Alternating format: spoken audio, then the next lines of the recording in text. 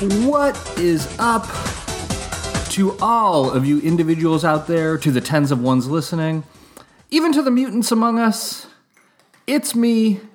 It is Mr. Sensational Gino Vega here with yet another very special episode of the Mr. Sensational Gino Vega podcast, and this would be very special episode 74. Yes, we have now, or we will, by the end of this recording, have created 74 iterations of the podcast, which is somewhat mind-blowing, considering it is a show that every week, every 74 of these iterations, I've been unsure that I would actually be able to procure from the depths of my mind, from the recesses of my consciousness, anything to synthesize into content to share with you, the hordes of listeners out there. Yet for 74 iterations, we have managed to do so. So just going to give the show, all of our staff here, our team at the studio, our team at the Manor, just a big round of applause here for making it through 74 episodes, and we'll see if maybe there are 74 more to come. But with that out of the way, what are we going to talk about this week? Well, this week was actually an easy week for me. This week I actually had some ready-made content to share with you. So I'm spinning my tale of woe, I'm spinning my tale of content, poor mouth, and really, it doesn't apply to Very Special Episode 70.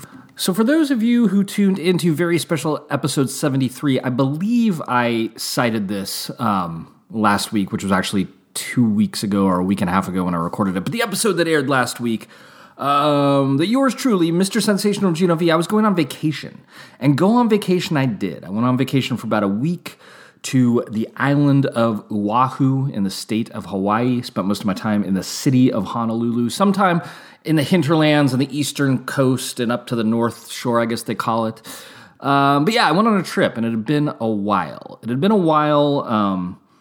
Primarily due to the year-ish plus sort of, I guess like more or less 2 years, spent dodging the COVID-19 virus. That year or two where travel was not really a thing. I mean, I guess for some people it was a thing. For me, it was not really a thing. And I wasn't a big super COVID phobic person, but it just didn't really make sense to be gallivanting around the world, particularly in the pre-vaccine days of COVID.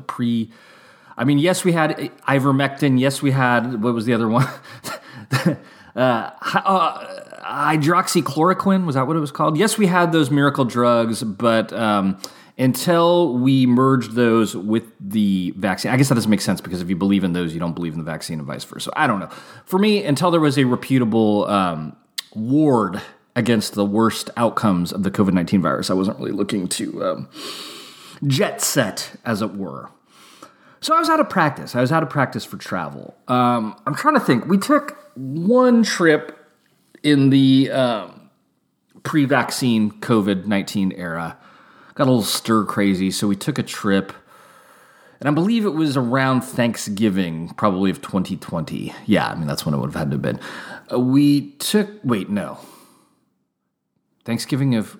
I don't know. It was the Thanksgiving after COVID had been going on for a while. I can't remember if that would have been 2020 or 2021. It would have been 2020, yes.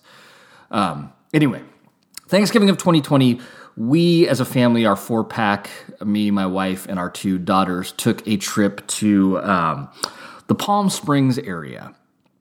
I'd never been to Palm Springs before, I don't believe. No, I hadn't. It was Ms. S., my wife, had been before. The kids and I had not been. We took a trip to Palm Springs because we stayed in a hotel and didn't really mingle with people, and then we just went out and spent most of the time hiking out in the desert, which seemed to have been a fairly COVID-safe activity, and yes, none of us did ever come down with the illness, so it seemed to have been fine. Palm Springs was an interesting trip, though, because it was like mutant central down there. It seemed to be attracting a lot of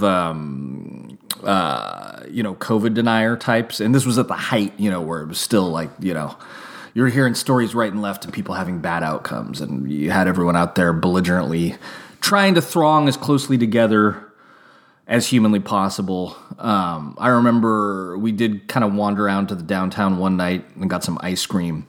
And we were sitting by ourselves at kind of a secluded bench, and this guy came up and wanted to know if he wanted us to take his picture with one of our phones. We're like, no, that's okay, because we didn't really feel like getting close to him and passing stuff around. And he got all irritated and angry and left. So that was the scene down in Palm Springs. Well, we survived that trip, but we took that trip. But that was like, that was a car trip. We drove? Yeah, we drove. Yeah, of course we drove. There's no way we flew during that time period. But yeah, we drove down to Palm Springs, and it felt a little dicey just because I was still in the height of the unknown. But we did it. We survived. So we took that trip. We took one other trip post-vaccine. We went to Disneyland, and that trip was great. That was right when things shifted from the now everyone's vaccinated and COVID is gone to, oh, actually, there's like, I think it was the Delta variant and everyone's going to die again. But we went anyway, and it was fine. One of our daughters had some unrelated health issues on that trip, so it kind of trip wasn't all that. But it was the next trip, one of two trips we took in the COVID era until now with this trip to Hawaii. And the Hawaii trip emerged because before COVID, we had plans to, during the spring break of that first pre-COVID year, during that spring break, we were going to, as a family, go to Japan. And obviously that didn't happen. And even now, I haven't checked in that much lately, but I know even like 6 months ago, even if we had been able to go to Japan immediately post-vaccine, things weren't exactly up and running there in a way that you'd want to spend the time and effort and money it takes to get there as an American, just to have everything be closed and restricted. I want my freedom, damn it. When I go to someone else's country, it better be free, or I'm not going to set foot there. No, but you know what I mean. It didn't really seem like there being a point of going there until it is fully open once more. So we had this kind of hole in the family life where we're going to go on this epic trip. It got postponed once because we moved here to Napa, California. It got postponed a second time because of COVID. Now we're here, we're vaccinated, we're ready to go, but we're still not ready to go to Japan. So we thought, you know what? Let's go to Hawaii. It's a plane flight. We'll get back in the practice of flying. It's in the United States, but it's not in the continental United States, so it's a little exotic, I guess. I don't know. There's a lot of Asian and Asian-influenced food there, and that's an interest of mine, as you may know from listening to the show. So we decided on Hawaii. And for a little bit of background information, even prior to COVID, it's not like Mr. Sensational Gino V was some hardcore world traveler or even traveler or vacationer. I've never been outside of the United States. When I was growing up as a kid, our family never really went anywhere. We took one family trip. Well, we took countless like little trips, like driving down to LA to visit relatives or going on like camping trips to campgrounds like an hour or so away from where we lived. But we only ever took one family trip that involved flying in an airplane. And that was to visit Washington, D.C., to look at all the, memorials and historical stuff there, and to visit my dad's best friend, a guy named Richard, who I actually bear. My real middle name is Richard, and it comes from the late, great Rich Firestone, who's no longer with us, but we went to visit him on that trip many, many moons ago. I think the year was 1986. That was the one big family trip. And I don't know. I mean, I think part of it was finances. It's not like our family were high rollers, but also my mom is just an extreme worrier. So she's just not someone that's predisposed to things like plane flight and strange lands. So for whatever reason, the travel was not a thing growing up. As a teenager, I did quite a bit of traveling around the continental United States by way of the band I was in, the Invalids. And that was actually an interesting kind of travel because that was,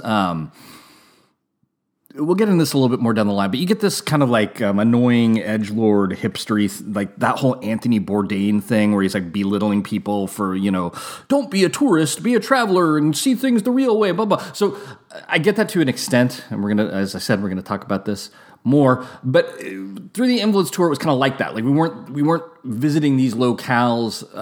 First of all, we were visiting weird locales. We weren't necessarily going to like Vacation Wonderland, USA. We were going to like some cities, but then also weird suburbs of places and weird places out in the middle of nowhere, and sleeping on floors, sleeping in people's apartments. A good case in point is the only other time in my life that I'd been to Hawaii was many, many moons ago when I was a teenager with the Invalids. We played 2 shows in Hawaii. We flew out there. We were there for, I don't know, maybe like a week or so. But that trip was interesting because we spent the first half of the trip staying with some OG Hawaiian people that lived in like a housing project in urban part of Honolulu. So we got to see that part of Hawaii, that perspective of life in Hawaii. Then we spent the other half living with or staying with like a Caucasian guy with Caucasian parents who lived in kind of a fancy house on the beach. So we saw that side of Hawaii. 2 perspectives that we wouldn't have seen at all just by going like we did on this new 2022 trip as a family to a hotel, because you're seeing people's personal lives from the ground level. But so the Invalids travel afforded that. And then post-Invalids as a young adult, Ms. S and I did some travel. We went to the East Coast for our honeymoon. We took a few trips here and there, but when we were younger, we, like my parents before me, didn't exactly have a lot of coin to be throwing around on travel accommodations, and we were busy trying to get our life set up. So we didn't do a ton of travel. Then we had the kids and had even less coin and less free time. But within the last 2 years before COVID, I'd say we were getting more into the rhythm of taking trips places. And enough so, not a freakish amount, but enough so where someone that had been kind of apprehensive about air travel, had finally become totally accustomed to it. I kind of had cliche fear of flying. I didn't have it when I was younger. I developed it around the time of that aforementioned honeymoon when Ms. S and I went to the East Coast. It was the first Memorial Day weekend after 9/11, I believe. And so everything seemed scary about flying. And on that flight, I'd never really thought about flying much before that or been that afraid, but I kind of developed a cliche fear of flying that persisted in the years since, that every time I'd go to the airport, every time I'd get ready to get on a plane to go visit somewhere, I'd think of it as this kind of funereal death march. Like, I'm going probably to my death. Maybe I'll make it to the event I'm going to, but probably to my death.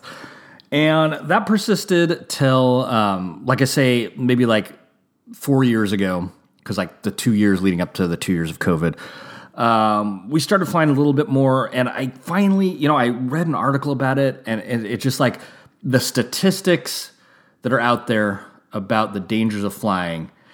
It's so egotistical almost to think that anything's going to happen to you because the odds are so low. It's just absurd that really you should be going into a flying situation presuming the best and not the worst.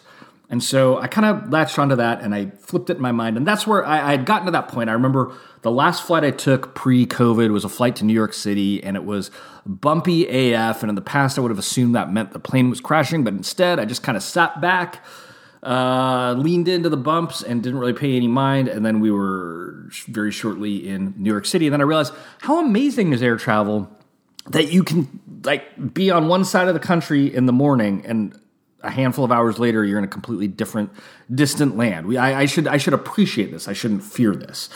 So I'd gotten over my flight phobia, but then now, I was 2 years out of practice, so we were getting ready for this Hawaii trip, and I was feeling a little bit nervous. But I just kind of reread some of the material I'd read that had got me past all that cliche phobia stuff some years previous, and it worked once again, and I got on that flight, and it was twice as bumpy as that last New York flight I was on. But the thing that I kept in mind, because that's the thing that used to really bother me about flying, is that turbulence, feeling those bumps, just being kind of ignorant with the whole flight process. I just presumed, obviously, this must be presenting some amazing danger to the aircraft. But it's come on, dude. These aircraft are designed to withstand twice as much crap as could be possibly thrown at them in real world settings. And what feels like a big bump to you, I remember I read an account that a pilot read, and it's like a fearful flyer that doesn't understand flying is probably sitting back there thinking, oh my God, we're like bumping up and down, tens of thousands of feet with each of these jolts. And in reality, the pilot and co-pilot are just kind of like sitting in the cockpit watching the altimeter or altimeter, whatever the hell the thing's called, move like less than a fraction of an inch. And like one guy's like, oh man, some of my orange juice spilled. That's the reality of the situation. Because that's the other thing too. It's like, come on, if this was like, if you were cheating death every time you're in a plane, what's this crew and pilots and crew doing going up here all day, every day, all week long, and looking just completely unflapped. So it was nice to get kind of recalibrated, put the whole flight thing in the back pocket again and just feel comfortable with it once more. As for the trip itself, we stayed at a hotel in downtown Honolulu in the Waikiki beach area. Our reason for this is that oftentimes, I'll see people go to Hawaii and post their Hawaii pictures, and I noticed that it's often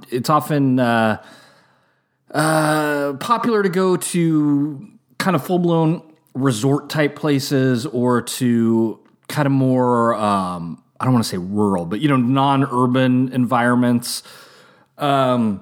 But for us, no one in the family is particularly into any kind of wild and crazy extracurricular physical activity. So it's not like we were looking to do, we're not there to surf. We're not there to do some intense scuba diving. We're there to just kind of be away from home for a few days and take in new sights, new sounds. And we're all urban people. We like to, go out and try different foods at restaurants. We like to go people watch. The kids like to go to dopey, Sanrio type gimmicky stores. And they had all of that in the urban Honolulu area. So yeah, we weren't looking for like the luau thing. We weren't looking for necessarily being on some pristine, untouched beach, though we did see some of those. We'll talk about that in a moment. We just kind of wanted to be in the thick of the touristy urban part of Hawaii, of the island of Oahu. The wife and I wanted to be able to go out and get a few cold ones after, when the kids were occupied by themselves in the hotel room. And so we figured we'd have better luck doing that in a city environment than a more hinterland or resorty. I mean, I guess resorty, you'd have an area where you can go get a drink. I don't know. We wanted to be right in the thick of downtown Honolulu. And so we were. I only even mention this because, people... We'll get into a little bit about this more through the course of this story, but people are so weird about always wanting to enforce their preferences on others. Everyone should feel free to have their preferences, to raise their preference flag. That's fine. And as I'm saying this, I feel bad too, because sometimes, and it is just me trolling, it is just me joking around, I will rake a teen Wundle, at Teen Wundle, TEEN, numeral 1, DOL, on the tweets, on the Twitter machine. He'll post something about some wretched Joshi promotion. That's this weird niche women's Japanese wrestling. Not that there isn't great women's Japanese wrestling, but he likes this really weird stuff. Anyway, see, I'm doing it right now. I'll rake him over the coals for being into that stuff. I really should let the poor guy slide, because you know what? I don't have to like it, but he can like it till the cows come home. So Wundle, I apologize, man. I'm never going to give you a hard time about Choco Pro or any of that other nonsense again. You just knock yourself out, have a great old time watching 3-foot-tall teenagers pretend to fight each other. To each their own. Anyway, I say this because a lot of times, you'll tell people where you're going to go for a trip, and because it's not where they would necessarily go for a trip, they try to like police you, like, well, you actually need to go to, and it's like, no, believe me, bro, there's a reason why we're doing this. If what you wanted to do worked for us, we would be doing what you wanted to do, but it doesn't, so we're doing what we want to do. And going to the tourist trap area of Waikiki is what we wanted to do and what we did. We arrived there, turned out great. The hotel was right across the street from the beach there at Waikiki. If you've ever played the video game Persona 5, the scene in which they go on their class trip to Hawaii, that was essentially what we were doing. We went to a hotel much like the one that's depicted in that game, and then walked out across the street to the little strip of beach, much as it's depicted in that game. It was very surreal to me, because for some reason I vividly remembered that scene from when I played it, and I was like, oh my God, we're in that scene from Persona 5. Okay. But the hotel had if you're familiar with the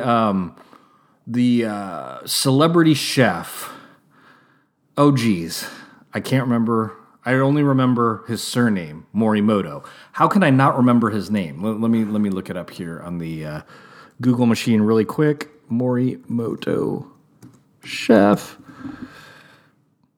Masaharu Morimoto. I should know this. He's like a Food Network celebrity. He was on the original Iron Chef show from Japan. He has a restaurant here in Napa, actually. One of his first restaurants was in Philadelphia, and Ms. S and I actually went there for dinner on our East Coast honeymoon trip. Anyway, he has like a gimmicky like ramen chain restaurant, and there was one connected to the hotel that we were staying at. So before it was too early to check in our room. We got some ramen at the Momo-san restaurant, which was fun. I mean, of course, I'm sure you could get a better deal on ramen somewhere, a more authentic ramen somewhere. You know, this is kind of the chain type of place that's going to be next to a hotel, but it was still, it was charming to be at a Morimoto brand restaurant there on the beach in Honolulu. And we did eventually check into our room. That first day, I think we spent some time out on the beach on Waikiki, and that beach worked out perfect for us because, again, we are not beach bros or broettes. So Ms. S and I are perfectly happy to just kind of sit there on the sand amidst a throng of people kind of watching the scene as the kids kind of splashed around in the water. And that part of the beach, there's a like a retaining wall out in the water, so that it kind of creates this shallow pool. So you're in the ocean, but you don't got to worry about getting swept away.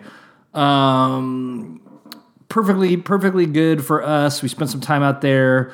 The next day, we took a hike up to this area called Diamond Head. You know, this is peak Mr. Sensational Gino Vega. You know, most people when they go on a hike at one of these places, wherever it is in the world, are going to apprehend the details. They're going to read the little signs about why the place is called Diamond Head Monument, X, Y, and Z.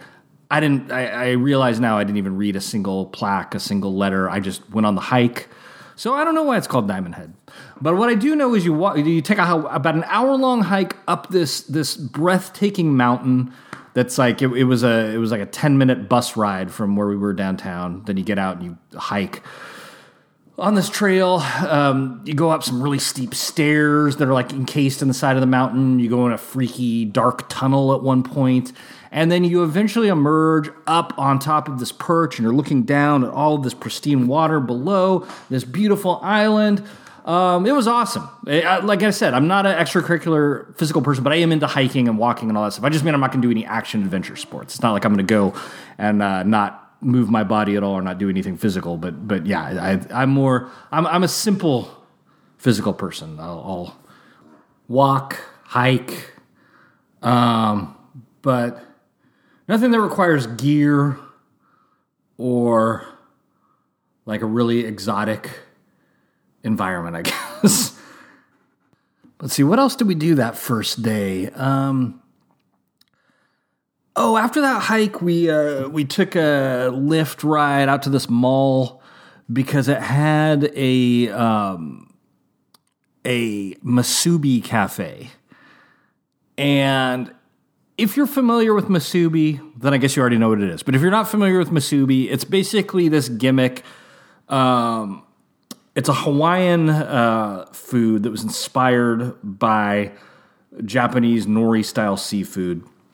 But, and so then it's a Hawaiian thing, but it came to Hawaiian from food from a Japanese Asian influence, so then it ping-ponged back into where now it pops up, you know, in a lot of Asian food cultures. It's not just Hawaiian anymore, but whatever. And the horrible explanation. What it is it's basically a pressed thing of rice, of steamed white rice.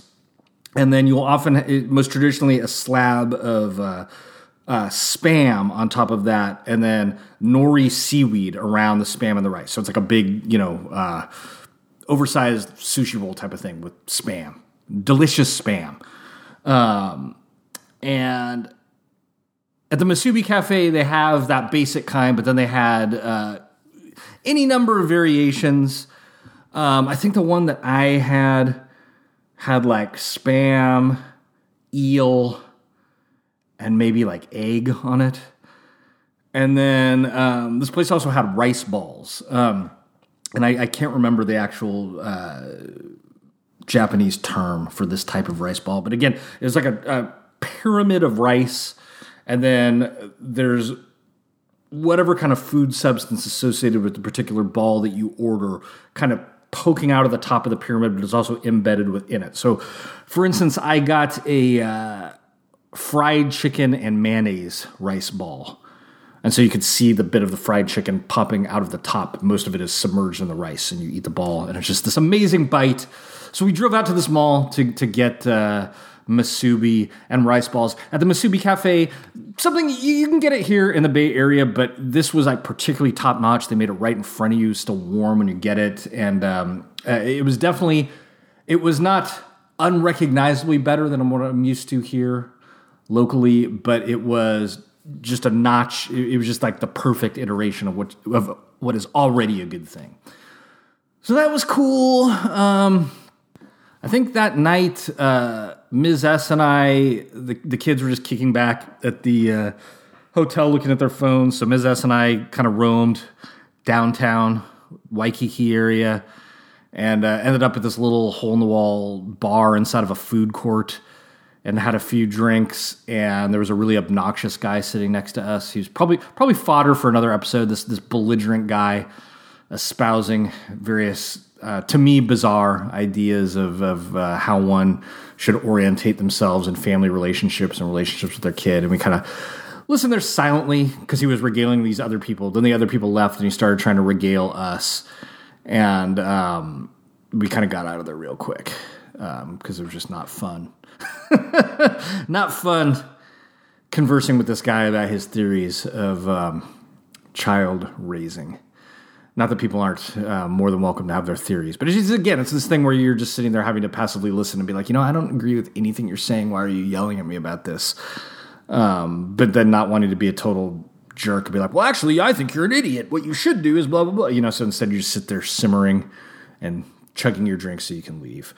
The trip unfolded from there, and I don't want to go into a blow-by-blow of every day, but we were there for about 5 days, I think. And just kind of bummed around, looked at different sites, tried different foods, did some more beach time, got sunburnt, bought a welcome mat for our home here in Napa, California. Our home, since we moved in at the end of last November, has needed a welcome mat. We haven't been able to find one that we've all agreed on, and we randomly found one in front of a supermarket in Hawaii, and it was so weird because it was a stack out of Halloween-themed welcome mats. I don't know why. Because at first I was like, oh yeah, because Halloween's coming up. And then suddenly I realized, dude, we haven't even gotten through the summer yet. But there was like this yellow welcome mat with like black cats all over it, which we have a black cat. And we have 2 other cats who aren't black, but we have 3 cats. So it just seemed like an appropriate welcome mat. So it had nothing to do with Hawaii, but we found one there and brought it back in our luggage with us. Trying to think of any other standout stories of note other than just kind of soaking in the experience there, relaxing. After going out that one night for drinks, and it was really annoying because everything has a line, and then when we did get into one place, the belligerent drunk guy next to us, we realized that the hotel we were at, it said it had a bar, but the bar was only open on Fridays and Saturdays. But then we realized that was only one bar. There was another bar associated with the hotel pool that was open every day. So one afternoon we went out there and had a couple drinks while the kids were otherwise occupied. And it was funny because I was wearing a t-shirt that I own that depicts RoboCop and the professional wrestler Sting on the front of the shirt. Because it's a nod back to this old WCW pay-per-view where RoboCop participated in a Sting match. And the 2 bartenders at the hotel bar, when I walked up wearing that shirt, did something that they call in wrestling popping huge. Like I basically came up and they were like, ah, there's an audible reaction from the crowd. And then one guy was like, is that Sting and RoboCop? I was like, why, yes, it is. And they actually didn't know about the WCW pay-per-view, so I got to wrestle-splain them that this wasn't just a random shirt, that this team-up had happened in the wild, and they were kind of interested to hear about that. So that was cool, because I think we went back to that bar one other time, and it was the same guys, and so like every time I'd come, they'd be like, this guy's just living the dream! They were also popping because I was wearing a D&D hat, this baseball hat that I have that has like the old TSR D&D logo. I guess I don't see a lot of people wearing obnoxious, ironic gamer nerd clothes. At the top, it's actually not at the top, at the 5th floor of the whatever that hotel was called there in Waikiki. Other notable moments of the trip, I had one of the most enjoyable meals of my life one night when we were looking for a place to eat. And we found a Japanese izakaya-style restaurant. Izakayas are kind of like, they're sort of like pubs, Japanese, like, the alcoholic drinks and kind of small plate bar food. Usually really small places, and this one was like no exception. There was this tiny little hole in the wall around the corner from like an abandoned building in downtown Honolulu. And went in there, and I swear to God, it was like so perfect. Like the Antonio Inoki, one of the two pillars, one of the two founders of modern Japanese wrestling, Antonio Inoki, his theme song was playing like off a record when we went in. So that was kind of cool. But yeah, this place was being operated by just 4 young people, 2 in the kitchen and 2 on the floor. And they just had a bunch of crazy stuff on the menu and some like cold Kirin draft beer. And that meal was just everything that you hope for in an izakaya experience. Just a very charming hole in the wall where you feel, the place was called Izakaya Pauhana Base. And Pauhana, I looked up in like Hawaiian Pidgin English, means after work. So the place was like the after work base. Because it's the kind of place where you just kind of skulk in there after work and slide into a booth, not a booth, but like slide into a table, order a Kirin draft, order some, I don't know, what did we have? Some pan-fried udon noodles with all kinds of crazy stuff in it. What else do we have that was good there? Some grilled smelt fish. That was excellent. We had like a whole fish, and I can't remember what kind of fish it was now. I don't know. Great. Good times. Exactly. That was like the pinnacle of my eating there is what I was hoping for and what I managed to find. I also got a kick of eating at this place called Marugame Udon, which it turns out, I guess they have locations in the Bay Area. I didn't realize it. It's like this ubiquitous chain in Japan. It's like an udon McDonald's. Like you go in and you order like McDonald's style, like from behind a counter, and you get your udon put on a tray. But they make the noodles there. So it's like this excellent udon. Place had a line wrapped around the block the entire time we were there. So we stopped by when they first opened on our last day there, where later in the day we had to fly out. And still had to wait in line, but it only took... I didn't realize that it was just like a counter that you went up to and ordered, so the line is just constantly moving. So there was one bro that was losing his crap in line. He reminded me of some of the customers back at Crown, and he kept thinking like... He was very paranoid that people were trying to get ahead of him. He was very paranoid that like he had to justify why he was at his place in line. And it's like, bro, no one cares. It's all good in the hood. He got in, we got in. Good times. One other interesting food experience, and then I'll wind this down here. We ate at a place. I noticed it when we first got there, and then we got it as like a snack dinner kind of thing one night. It's a place called, I think it was like Hula. It was either Hula Dog or Aloha Dog. It had some stereotypical Hawaiian name, but it was a little hot dog stand in this little AstroTurf patch of ground off the street where they had a bunch of like kind of little food trailers. They weren't even food trucks, like food trailers. But this place was selling outlandish sounding hot dogs. And I think it had been featured on some Anthony Bourdain show at one point because they had like a cardboard cutout of him out in front. So we went, and so of course we thought it would be perfect because it's like, we can get our outlandish hot dogs with all the weird stuff they're going to put on it, and our kids can just get basic hot dogs. That's the beauty of the hot dog. You can get whatever you want on it. But the edgelord guy that was working behind there started freaking out when our kids were ordering plain hot dogs. It's like, what's wrong with you? You're the type, you probably just only take your kids to the Cheesecake Factory and McDonald's. It's actually... Well, that's not true. Our kids are actually very quirky eaters because while they're being bizarrely plain about these hot dogs, they'll also eat weird stuff like oysters. You can't make that kind of a snap judgment about people. Again, it's like people have their preferences. They have what they're going to do. You don't need to police them. If you don't want to serve plain hot dogs to kids, don't offer it as an option. But I think this guy was kind of trying to do that whole Bourdainian, shooting fish in the barrel. A little tangent here. I've never been a fan of that Anthony Bourdain guy. I find him to be such a phony hipster snob. But he'll only pull that out if he'll only do that edgelord thing if it's an audience he thinks he can get away with making fun of. Like he'll just like shoot fish in the barrel, make fun of like middle Americans for going to like Applebee's. And yes, I mean, I'm not going to go to Applebee's, but it's just like, I don't know how to describe it. It's just like, that's such an easy target for him. But then when he was confronted with someone challenging, like I remember one time on one episode of one of the shows, he was hanging out with the infamous MMA Diaz brothers, and anything they said, because he knows they'll like snap his neck as soon as look at them. Oh yeah, whatever you say, guys, whatever you say, that's hilarious, guys, whatever you say. So I don't like that kind of thing. It rubs me the wrong way. So this guy was trying to do that thing, like, oh, I can pick on these little kids because their palates aren't developed and they don't want my habanero hot dog with mango slaw, so I'm gonna make them feel bad about themselves. So that was kind of a bummer. Then the guy screwed up the order, which normally I'm not one of these belligerent customers. But it was kind of ironic that like you're gonna come at us with that much attitude, then screw up the order. And then the hot dogs were good, but dude, like I ordered the one that was supposed to be spicy habanero. I tasted no spice. So, bro, maybe you're the one with the underdeveloped palate. Maybe you're the one who's coming a little too basic. You might want to step up your game next time. That's all I'm saying. Aloha hula dog. In closing, I will just circle back really quick and talk about this whole policing of preferences. That was another weird thing that happened on this trip. It was for the first time in a long time, we were taking a lot of Lyft rides, Lyft and Uber rides. We use the Lyft app, but it's all the same thing. And that's another transportation thing that I'd become quite used to pre-pandemic, and now I hadn't taken in a couple years. But the thing that's crazy when you're getting a Lyft in a place that a lot of tourists are at is sometimes you'll get the gem Lyft driver that just doesn't talk at all, and I love that.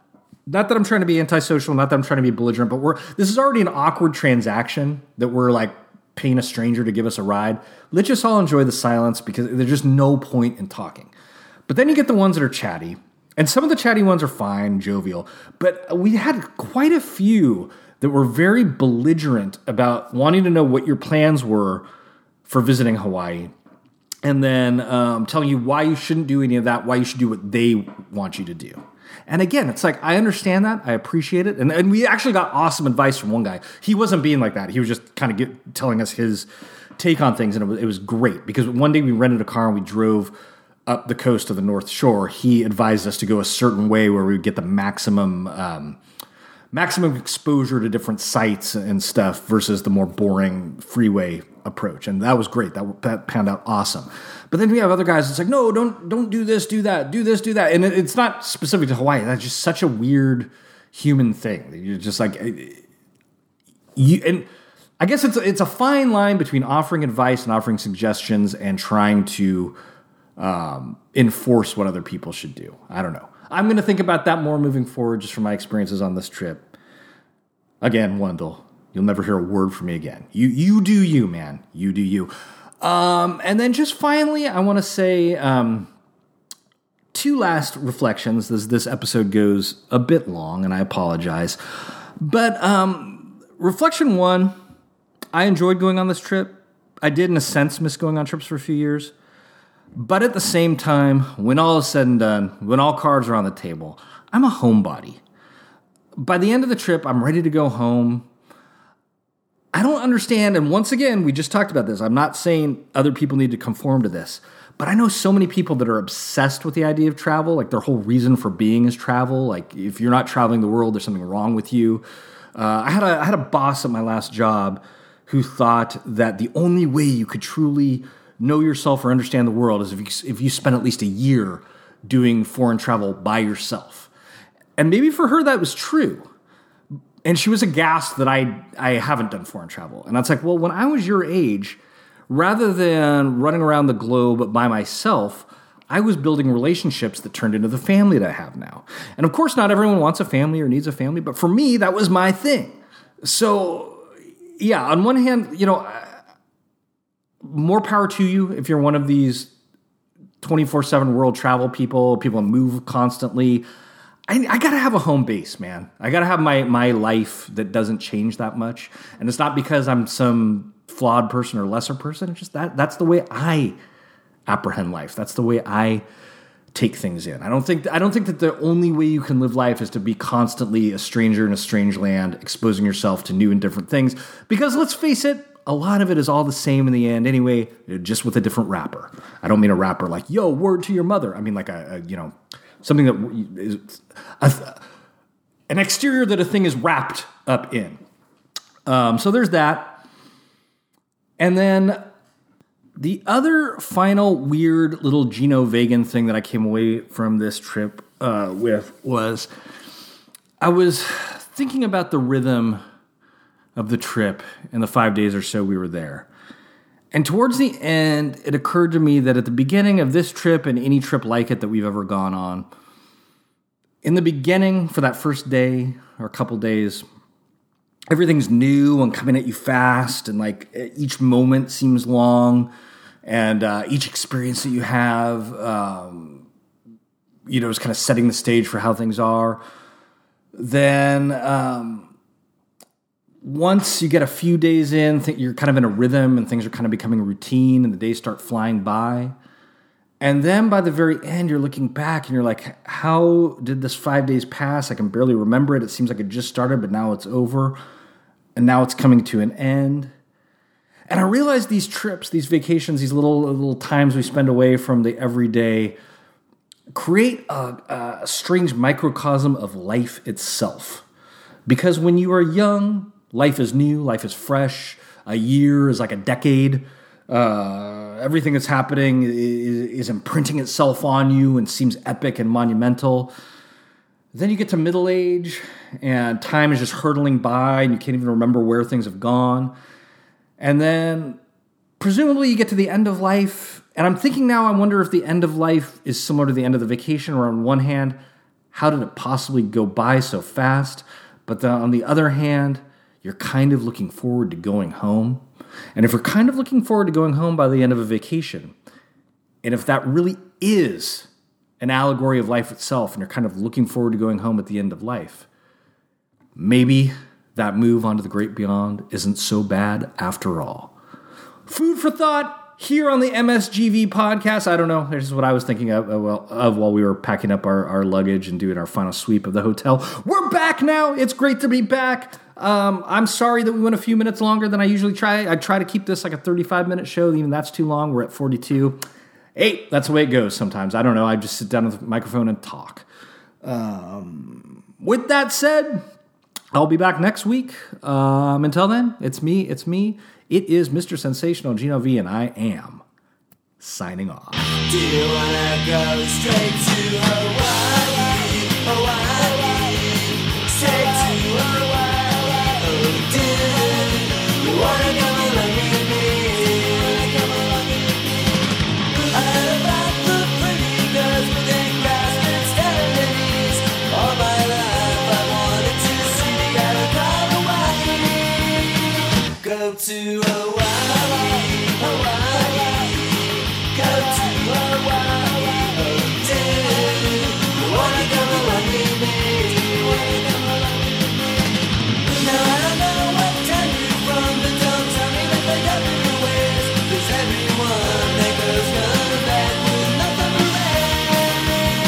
that's in Hawaii.